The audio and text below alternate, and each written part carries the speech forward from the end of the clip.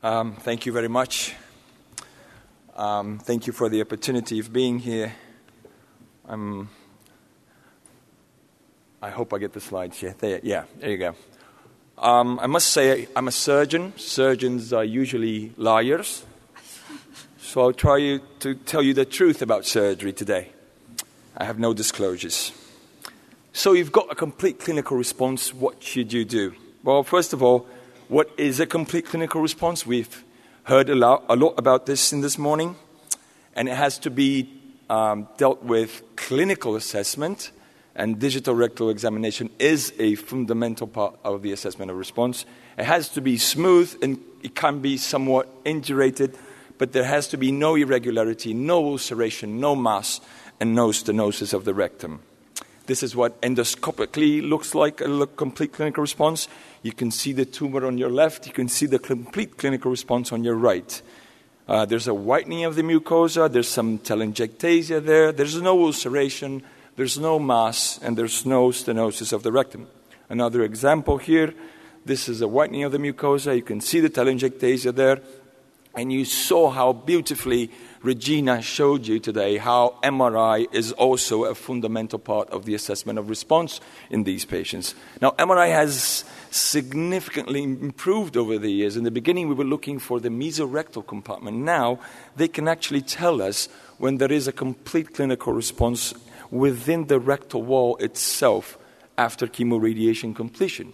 You saw this slide, and you can see how good we're getting into this. When you add up clinical assessment, endoscopic assessment, and radiologic assessment, you're pretty damn right that you have a complete response after chemoradiation completion. So why not simply perform surgery? Well, you saw Professor Bill Hughes showing how surgery is actually meticulous and difficult. It is so difficult that 2 separate trials have failed to show non-inferiority of the laparoscopic approach. So right in the 21st century, the best chances of getting an optimal specimen, and the objective here is to get the perfect specimen, is actually open surgery. Why? Because it's a difficult operation. And even if you come out with a perfect specimen, you have to deal with the morbidity of the operation. It has immediate morbidity. It has functional consequences in terms of urinary function, sexual function, and anorectal function. Now, I'm going to show you some data. This is mortality data. This is not Brazil. This is the UK. And you can see by counting the number of comorbidities and the actual age of these patients, the mortality rate of this operation may reach as high as 16%. Now, I'm going to show you Professor Houlier's data. This is my opponent's data, and you can see that the function is terrible after this operation. 50% of these patients, in the hands of Professor Houlier here, are completely incontinent after the operation. It doesn't stop there. This is Professor Houlier's data. The function is so bad that a number of these patients lose their anastomosis. He said, there's a very low chance I'm going to do an APR. Not quite true. 8% APR rate. By the end of 10 years, these same patients end up with an APR with a definitive colostomy in 25%. Why? Because these anastomoses fail. They fail because of leaks. They fail because of local recurrence. Because they don't function well. Again, Professor Houlier's data. Why? Why? Because they do so bad, they actually need a cecostomy to clean their bowels.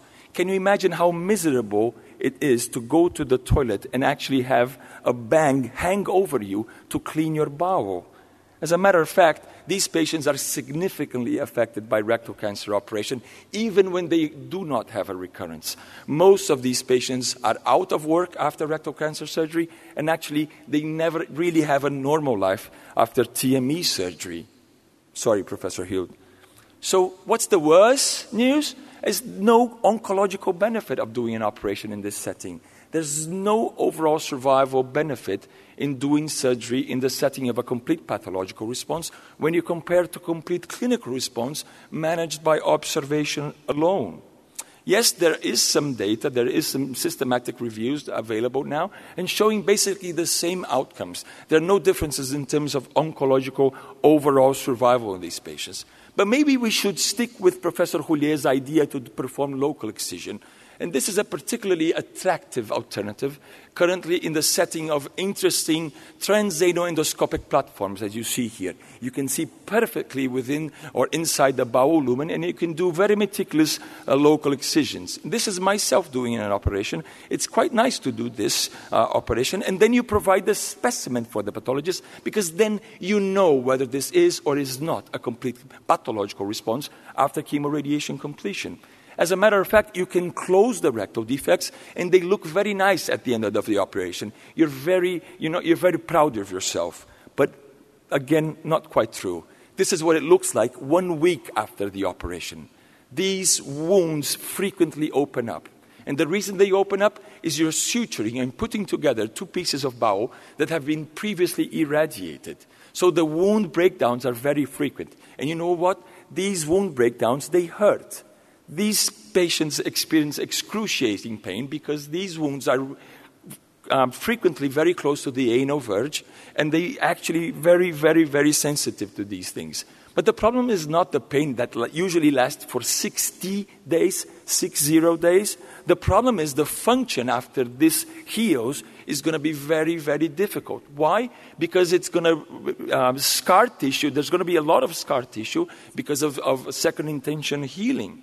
So when you measure this and compare to patients that were managed by observation alone, no matter how you measure it, it's always in favor of the watch and wait approach. Patients that were managed by local excision after chemoradiation have a significant impact in their anorectal function. Plus, what about the follow-up?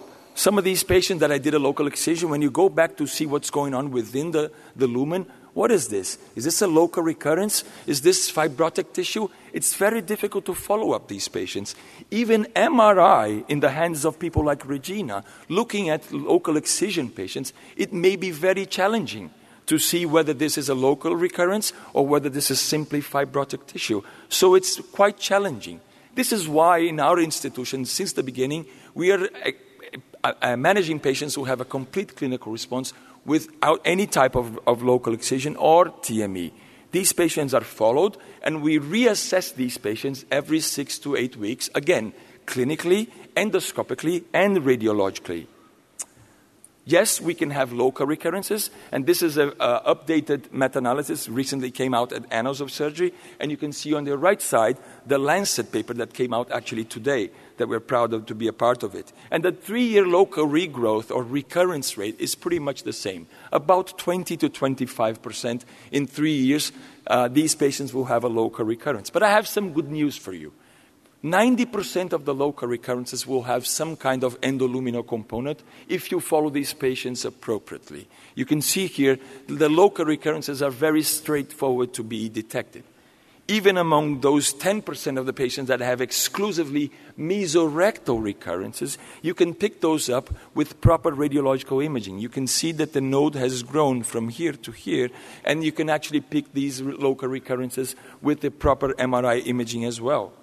Another good news is you can go back and do the operation you were intended to do. In our experience, we were able to do the exact same operation the patient was a candidate to in the beginning. You can even do sometimes local excision in patients who have local regrowths, but still only in those patients that you have a confirmation of residual or recurrent disease. And the best news is there's no oncological compromise.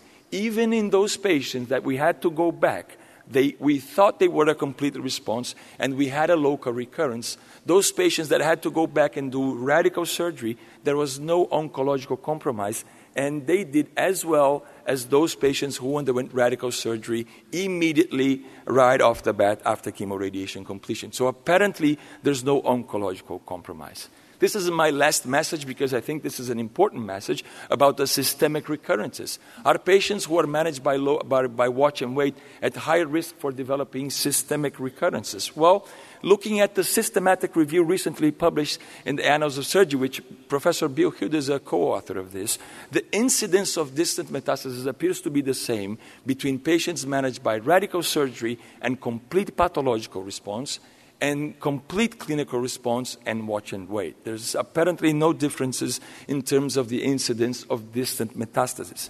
And I want you to pay attention to the overall survival rate. And this is a meta-analysis recently published, as I mentioned. Most of these patients did not get any type of adjuvant therapy, and the 3-year overall survival rate was 93%. Now, when you go to the study mentioned by Professor Houllier, where patients were managed by radical surgery, 40% of those patients underwent adjuvant chemotherapy with FOLFOX. The overall survival at 3 years was 90%, slightly lower than the ones who underwent watch and wait after a complete clinical response.